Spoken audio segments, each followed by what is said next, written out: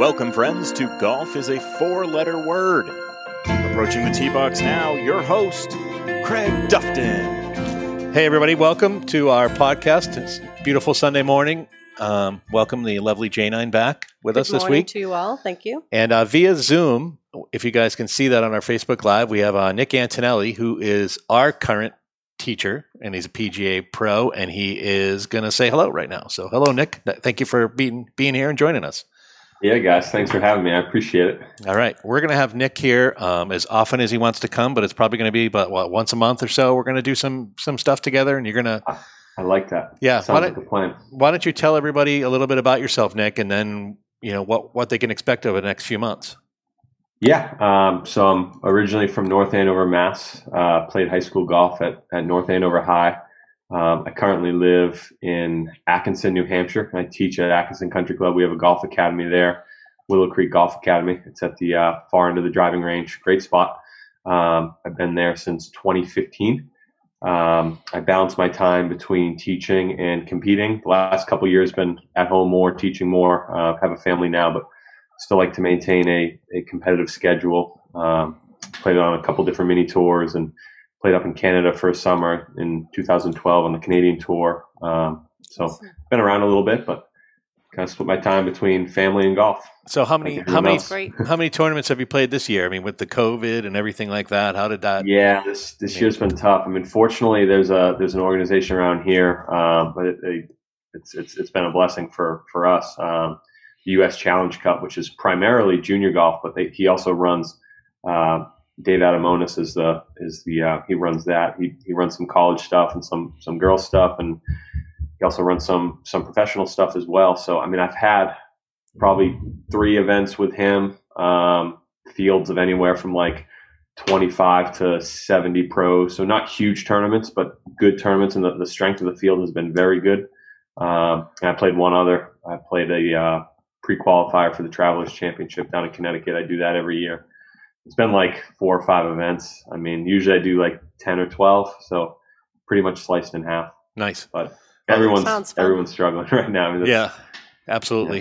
Except for recreational golf. Recreational golf's in awesome shape. It's been pretty solid everywhere that we go. It's so pretty busy, much packed every week that So we go to busy. a different golf course, and that's great because they lost 3 months there easily, and before everything opened up. 2-3 months. Yeah. So that's good. It's going to be great to have you here. We love getting taught by you. We're going to work wonders with Janine's swing, and we're going to get her back. We're going to get her back. And also, I forgot to mention our. We'll talk about that. Yeah, we'll talk about that later.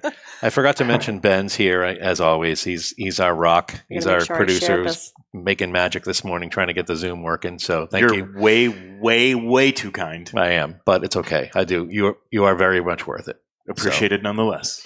So I just wanted to share with you all, this week we were with Tracy and Nate, and as you can see, Nate's not with us this week, unfortunately. We miss him. We miss you. We miss you, Tracy, and we had a blast at Merrimack Valley Golf Course. Now, Nick and I were talking before the podcast started.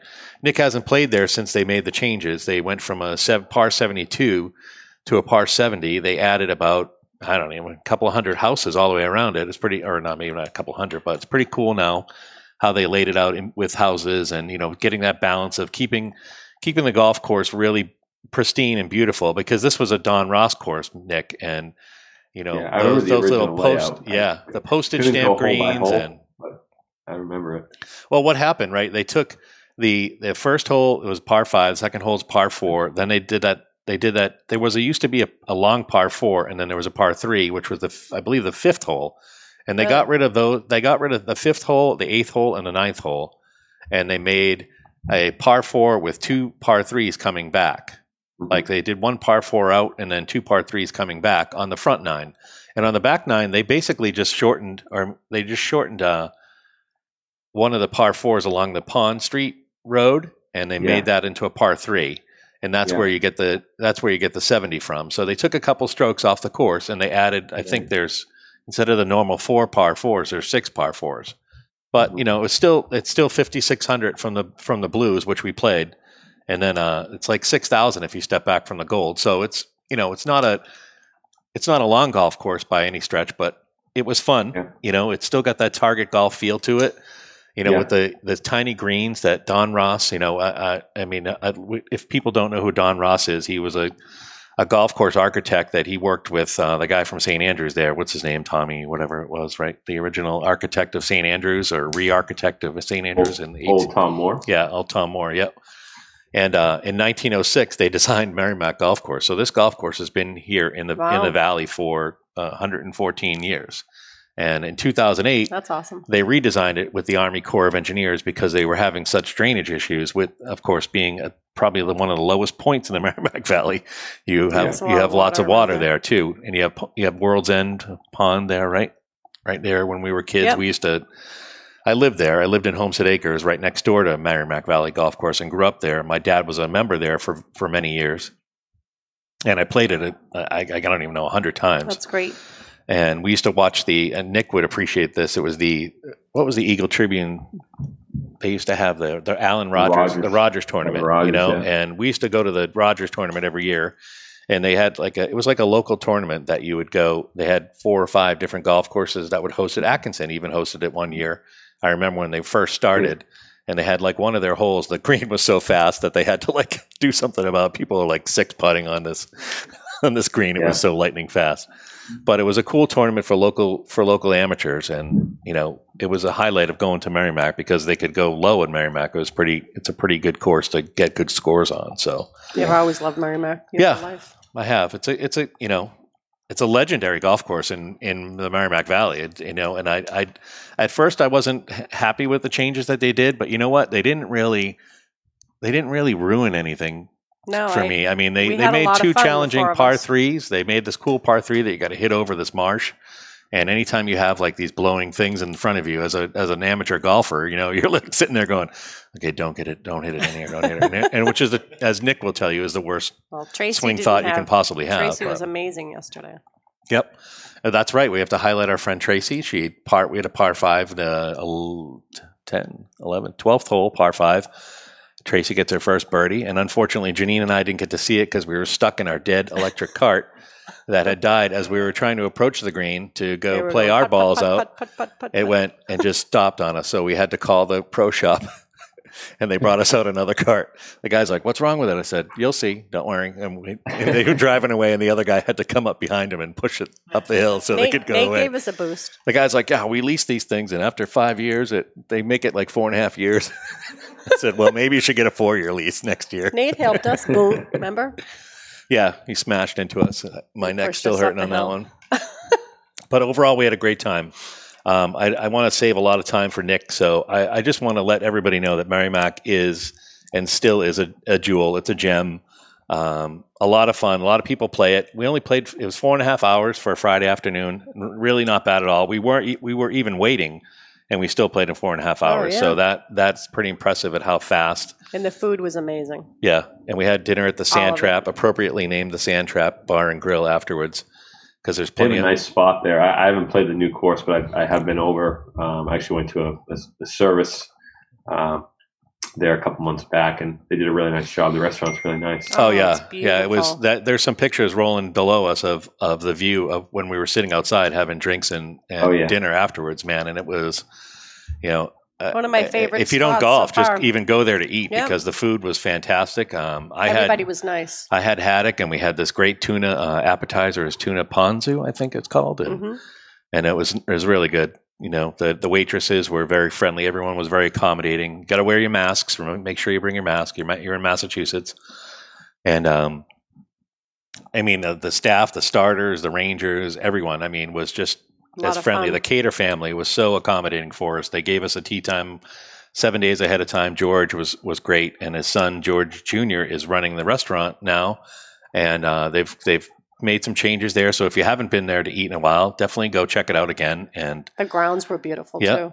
Yeah, everything all was the different flowers and the ponds and Janine likes to take pictures, so she's in charge of pictures now. I love plants and flowers, and it was beautiful. Yeah, the grass is a little dry, but that's to be expected. Everywhere is pretty dry. But it was gorgeous. I loved it. Really pretty. But Nick, we'll have to get you back out there and see what you can do. It's a pretty cool spot. Yeah. So otherwise, let's go back to Nick Antonelli, our friend here, who's going to help us out. I'd rather talk about dead golf carts than me, to be honest. Oh my God, so funny, bud. I haven't had that happen to me in a long time. And, I don't think it's been, I think the last time we were in Florida at Orange Lake and like you're at Orange Lake Country Club in Kissimmee, Florida. We'll have to play. And you're there. like, okay, getting stuck out here with alligators and giant snakes is a little different than being in Methuen. It's in the middle of a safari. We're going to play there and talk about it.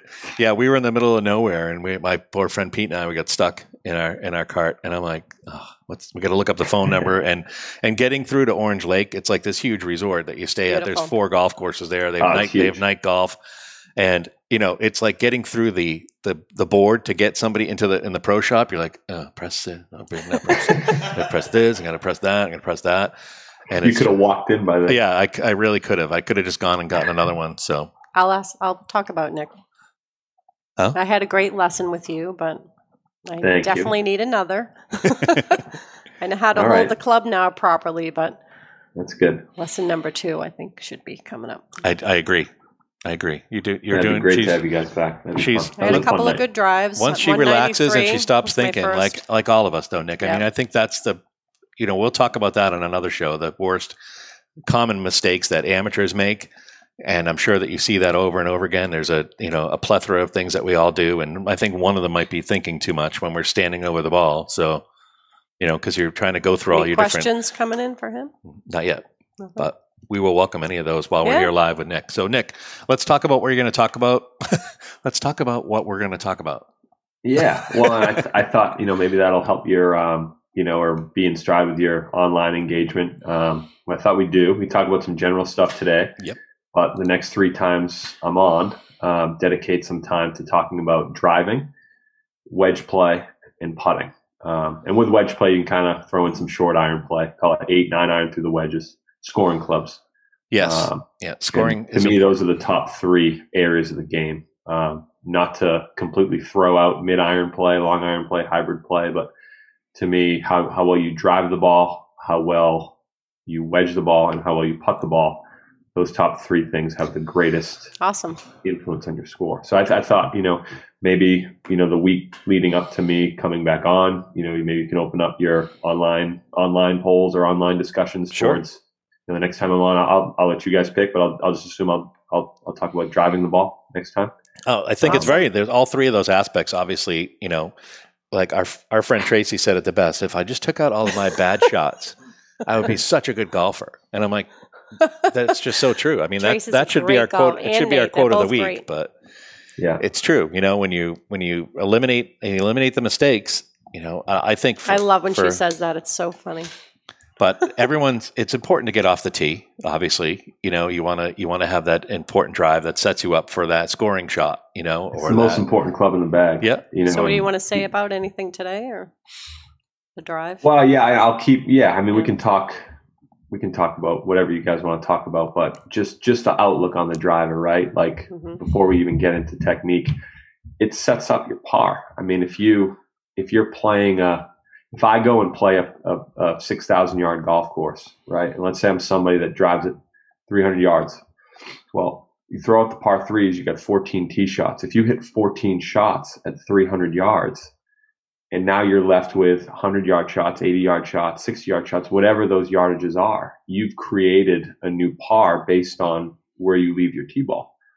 If I hit the ball 200 yards, my expected score from 180 yards out is different than somebody else's score from 80 yards out. Right. That distance to the hole, distance is very important. Now, if you don't have distance, you obviously want to play the right set of tees, but how well you drive the ball really sets up how low you can go.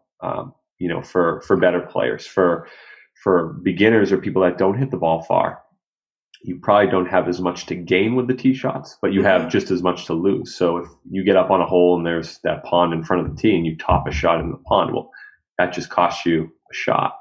I think I did that yesterday. You need to avoid. I have no idea what you're talking about, Nick. Never done that before in my life. Yeah, no, we've all done that. I saw a splash. If you're someone that shoots, 85 to 100 and up, your biggest. Everyone's got to get the ball in play, but for you, it's even more incentive to keep the ball in front of you. Not take penalty shots. Give yourself a swing on the next shot. And if you're trying to be someone that can either shoot par or break 80, you got to create some offensive scenarios with the driver where now you leave yourself with those shorter clubs. If you're getting up on a hole and you have to hit a hybrid, now you're going to have a longer second shot. Now, that might be the play on a really, really tough driving hole, and every course has those 1, 2, or 3 like really tight holes where you're better off taking the less club. But if you're constantly doing that throughout the round, you're just making the game harder on yourself if you can't create those scoring opportunities after good tee shots. I just have to figure out how far I can drive with each club. I heard I'm always saying, what club should I use? It's very frustrating. Sorry, Jane. I cut you off. My bad. One of the assistants at Atkinson said something like a couple of years ago. I thought it was awesome. And I think this is what it was. It was you take how far you hit your 5-iron and you multiply it by 25. And that's the yardage of the course you should be playing. I do pretty good with my 5F. Mm-hmm. Yeah, she likes her 5. She likes her 5 hybrid. So 5 hybrid. Yeah. Multiply it by 25. How far you hit that, and that's how far of a golf course you should play. And I think playing the right set of tees is a driving lesson in itself. Because if you're not hitting greens in regulation, getting on in 2 or at least around the green in 2 on 4s, if you can't reach any of the par 3s with one shot, if you're always hitting driver on par 3s, it's probably a sign that you're playing the wrong set of tees, and that's going to make the game harder than it has to be. Yeah, and especially for beginners, where you there's nothing wrong with going to the junior tees if you're a new player, and taking that into consideration so that you can just get the feel of a golf course and the tempo and the timing, and like we talked about a million times. People have. Oh, you got a question? All right, cool. Oh, no. No, it's a Ben comment. Oh, it's a Ben comment. Keep going. But no, I mean, the tempo, just keeping up and learning the game. We're going to talk about that in an episode coming up about how the etiquette of playing, and playing quickly and not quickly, but getting, playing ready golf and just, being mentally prepared, being physically prepared, having all your ducks in a row. It really helps, and it gets you into the flow of the game. And when you flow, there are times where people just like not talking to you anymore because you realize that you're playing well, or you have those moments. And for me, I play like 3 or 4 holes, then I lose focus, and I got to get my focus back. So that's one of my biggest issues. Is like at Hidden Creek last week, I came up par, birdie, then triple bogey. I'm like, okay, how does this happen? These are things where you just lose focus, or you gotta stay in your mental game. And we can talk about that over the next few months too, and just helping people with all the different issues that they have, Nick. I mean, golf it's a frustrating game for people, and they watch pros play, and they think they can go out there and just absolutely it looks really easy. They absolutely just stroke a 3-wood from 250 yards and be putting for eagle every time, which would be great if everybody could do that. But there's time where you should probably take a 7-iron out and then get your 80-yard wedge shot, like you're talking about. That you need to know what clubs you can score with too. If you don't feel comfortable sitting over a 3-wood like I didn't before I met with you, like the other day I striped my 3-wood. I hit a lousy tee shot, but I made up for it with a 225-yard, 230-yard 3-wood. So it helps. It helps knowing what clubs you're comfortable with too when you're out there playing. Oh yeah, I agree. Absolutely. So what was your comment, Ben? Cracky? No, Cracky McCracken? Being an ass. Oh. No, I was thought just it was trying good. to make you laugh in the comment section. It's not worth sharing on the show because it's so epically dumb. It is? Let me see. All right. We'll see now. Is the sand wedge as delicious as it sounds? Yes, it is. I told you it was really dumb. It was just to make you smirk while you're doing the show. No, I think it's important to know that the sand wedge is delicious. When you hit a beautiful sand wedge shot, it is absolutely delicious. And we saw the egg yesterday. Yes. Very tasty. Yep.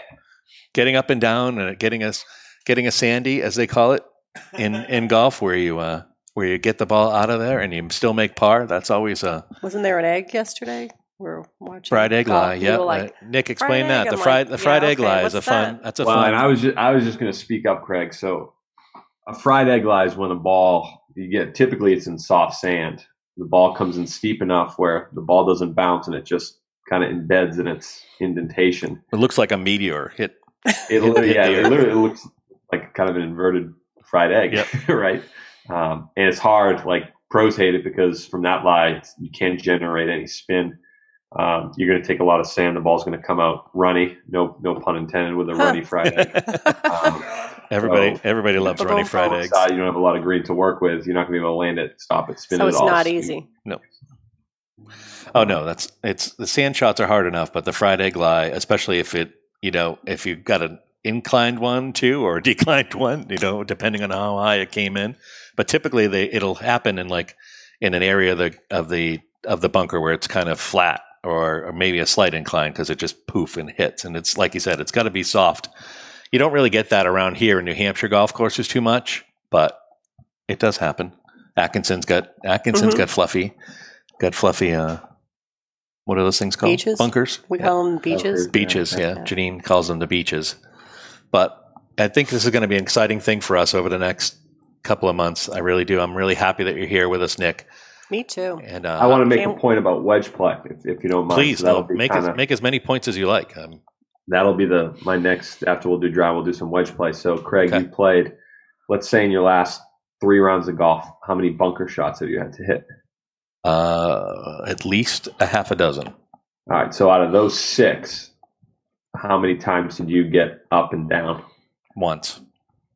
All right. So there's 5 shots. And out of those 6, how many times did you take more than 3 shots to get in the hole? Do I have to admit that, Nick? I don't remember right? every hole. Probably at least half of them. Yeah. Gotcha. And so I mean that's the thing to me. That's what makes the difference between me. Like if I play bogey par golf, Nick, I'm very happy. That's my goal, is to play bogey par, and throw in an occasional birdie. I would be really, really happy with that. And it's just that's the thing that when you talk about wedge play, I'm going to be listening with the most intent. Well, it's so important. So if I've hit, let's say my last 10 bunker shots, I've probably when those 10 scenarios, I've taken 21 shots. Wow. So, and I don't even know if it's 10. It might be 9 or it might be 11. But my point is, my last 3 rounds of golf, I've only not gotten up and down out of the bunker once. Wow. So I might have only had 6 shots or 7 bunker shots. Awesome. But I've gotten on the green and in the hole every time except for once. And the one time I didn't, I made the next shot. So it was a 3. Right. So my point is, and that's awesome. important.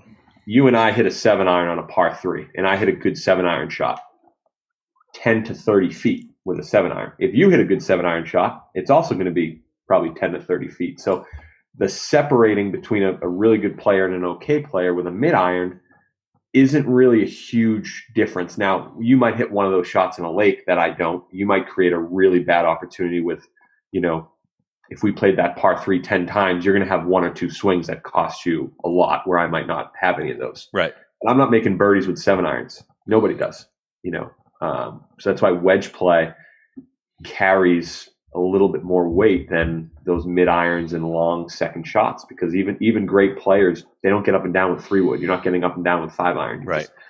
Trying to get it on or around the green and set yourself up. And that's important for the grinding part of golf too. Where that part you're talking about, where you don't get that green in regulation, the GIR, or you miss that second shot to get it on for eagle. It's that you can still hold out for an eagle.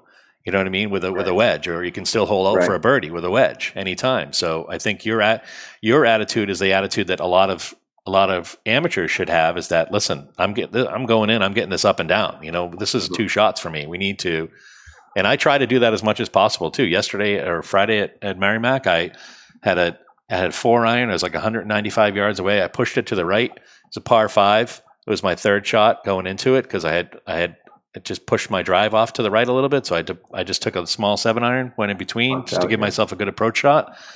Wind was in our face. I got up and down with my wedge. I didn't even realize it. I had hit such a good shot because I was just trying to play it out there, and it rolled right back to the pin, and I made the 7-footer for par. And that's the best shot of the hole right there. Right. It was my shot of the day because I walked up and here I am. I'm going down there with my wedge, thinking, "Where's my ball?" Mm-hmm. And I'd realized that I'd put it up onto the top of the ridge where I wanted to put it where I wanted to put it, but I thought I didn't realize I was going to roll that far back down to the hole. It was beautiful. So I'm very happy with it. It was. Cool. That's great. All right, Nick, we have to ask you about the third. Let's talk about the third aspect of it, putting, and then we can see if anybody else has any questions before we take off. Cool. Yeah. no more strokes are made with a club than your putter, correct? I mean, it's right? And listen, putting's in my top 3, but I think it's overrated for the wrong reasons and underrated. Like the drive for show, putt for dough thing. Like, I think driver's a way more important club than the putter. And again, if you could have a scratch golfer hit tee shots for you or hit putts for you, which one you would have him or her hit? Oh, tee shots all day long. 100%. Yeah. So you can gain more strokes off the tee. You can lose more strokes off the tee. With that being said, the attributes of putting, and remember, it's important. It's in my top 3. 3-putt avoidance and short putting. And, not that they don't matter, but putts between 10, 12 feet and 20, 25 feet, the putts that make the highlight reel when somebody wins a golf tournament, they make a few more of those than the rest of the field. Yep. I don't want to say that it's luck driven, because it's not. You got to hit good putts for putts to have a chance to go in. But the reality is you can hit a lot of great putts that don't fall based on imperfections in the green, spike marks, lip outs. There's a lot of things that go into making putts of length. Non-repaired ball marks. When you're out. Sorry? I said non-repaired ball marks, too, that you didn't see. Non-repaired ball marks, absolutely. When you're outside of 30 feet and you can get down in 2, you've literally gained a shot. I played a tournament last week and I hit a bad wedge. It was a back pin on a shelf, and I spun my sand wedge off. I had 80 feet coming back up the hill, and I hit my lag putt to 3 feet and knocked it in. So that's as good as a birdie based on my leave, because more people are going to 3-putt that than they're going to 2-putt that. Yep. And no offense, at your level, more people are probably going to 4-putt it than 2-putt it. Nope, it's right? None taken. Trust me.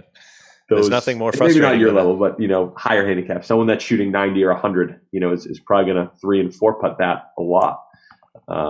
Question. So if you can avoid 3 putts, that's huge. So and that's a little bit of a nod to your approach play as well. If you can hit your scoring club inside of 20 feet, the best way to get good at putting is to get better at hitting the ball closer to the hole. That's what Ben Hogan did. Remember, he said he wasn't a very good putter, so he just focused on getting it closer to the hole. Yeah, absolutely. Because he was a terrible putter, and he admitted it. But he's like, listen, if I have a 7 or 8 footer, he goes, I'm going to make that all the time. So I'm just going to focus on getting that 7 or 8 footer and having that. What do you think the most common mistake, though, and we'll talk about it more when we talk about putting, but what do you think the most common mistake is for reading a green for an amateur? And, there's a lot of things that go into reading a green. Obviously, the type of green, what type of grass you have, what time of day it is. I mean, there's all sorts of things that go on, right? But what's the most common mistake that you see? People just not having that routine, or? Well, what I noted, and that was kind of going into my next point. I was going to talk about short putting and how important it is. And, short putting is like free throws in basketball or extra points in football. It doesn't receive all the glamour points, but when you're inside of 8 feet, 6 feet, that's where you want to, that's when you're taking it to the hole. That's where you got to finish, and you don't have to be, world class in speed or talent or athleticism to make 4 and 5, 6 footers. But when I play with students or players, that I'll see people 3-putt from 6 feet and oh my gosh, that's 2 shots gone. They'll do that twice around. That's the difference in 92 and 88 or 104 and 100, just really sloppy around the hole. And in regards to green reading, is they just, and they might be really good at reading greens. They can lag a 20-footer to a couple feet, but then they get inside of 4 feet and they stop reading, or even 2-footers. And I'll see it in club tournaments. When I used to caddy a little bit, so the greens would get really, really fast, and people are hitting these 2-footers, just trying to hit them firm and straight. You have to respect break when you're around the hole. The other one that gets me, when people, inside of 5 feet, just take that aim and hit it firm. No, not at all. You gotta play break. Sometimes if you have an uphill slow putt, you can, but if it's a side hill putt, you gotta look at a 5-footer just like you're looking at, a 30-footer. Sure. Where you want the ball to come in from, how hard you got to hit it, how much break there is. You got to give the short putts as much credit as the long ones. I don't think most people don't do that. I would 100% agree. You see that all the time where people just 3-jerk it from 8 feet, and you're like, oh God, that is just so frustrating. And if they do put any energy in it, they're just picking on themselves and basically just talking themselves into poor putting, talking, just bad attitude. And, beating themselves up too much when they do miss one. It's just negative energy. Yep. Mm-hmm. We might have had a little bit of that at Merrimack on Friday. I'm not going to lie. It gets frustrating. When you're playing well and then you start.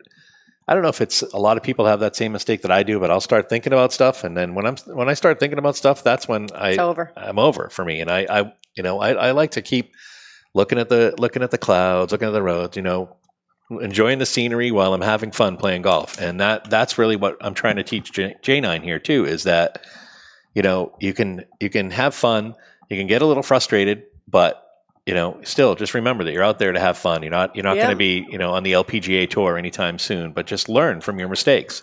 And I think that's the biggest thing we can do as amateurs. What do you mean I won't be on the LPGA tour anytime soon? How dare you? I know, it's my bad. I wanted to say that, but I thought I'd be nice. You can, feel free. This is just as much your podcast as it is mine. But I think I'm having fun. Thanks, Ben. When we learn from our mistakes, we start taking keep track of how many putts you had in a round. If you want to try to get better, keep track of how many drives that you had that didn't make the fairway, and work on that. And see, maybe I should have hit a 3-wood here instead of driver, or I should have hit a long iron. I'd like to make the scorecard that I actually have something written next to me. Yeah. Well, you're still a beginner, and you know what we do, Nick. I told you we put Janine, like, she'll take a couple of shots, and then if she's getting frustrated, I'll bring her up to where I'm hitting my ball. If I have a wedge shot or something like that, I'll give her a wedge shot in to get the confidence back, and then she'll drive again on the next hole. And if the drive comes out good, she keeps playing it until it gets frustrating, and then I'm having fun. Trying to get her to finish as many holes as we can each round, and more each time. So. Score is not really an important thing for you right now. No, another lesson. Right. You're looking to just get in the flow of the game, finish holes, like Craig said. Get the ball in play, hole putt. Whether it's for 5 or for 7, you're finishing holes. Yep. That's good. Definitely. Well, how are we doing on time? Are we done? We're wrapping it up. Okay. Listen, Nick, I'd love to talk to you for the next 3 hours if we possibly could, but this flew. It's been talking golf. Wait to learn from you. Yeah. It's great. And actually, before we go really quick, I want to give a shout out to Scott's Roofing Services. We had the quote of the week. Our buddy Payne Stewart, great legendary golfer, died. It's been over 20 years last week. And I have a quote from our buddy Payne Stewart, and it's brought to you by Scott's Roofing and Siding. Payne Stewart says, "A bad attitude is worse than a bad swing." So. I agree with him wholeheartedly, and call our buddies at Scott's Roofing and Siding. They're not in the roofing business; they're in the customer service business. Yep, great company. Give them a call. And Nick Antonelli, thank you so much. We'll see you in a couple weeks. We'll talk about driving. Thanks, we're going to put that. Thanks for having me. That was fun. We'll put all your info on our Facebook page if anybody wants to get in touch with you to take some lessons. And again, highly recommend it. Thank you so much, Ben. Great. Thank you so much, Merrimack Valley Golf Course, the Caters. Thank you much. Go visit them and have a blast over there. Have a good time. Oh, they're like a 95 in my book all day long. One of my all-time favorites. Talk to you guys soon. We'll be at Pease Golf Course next week. Talk to you.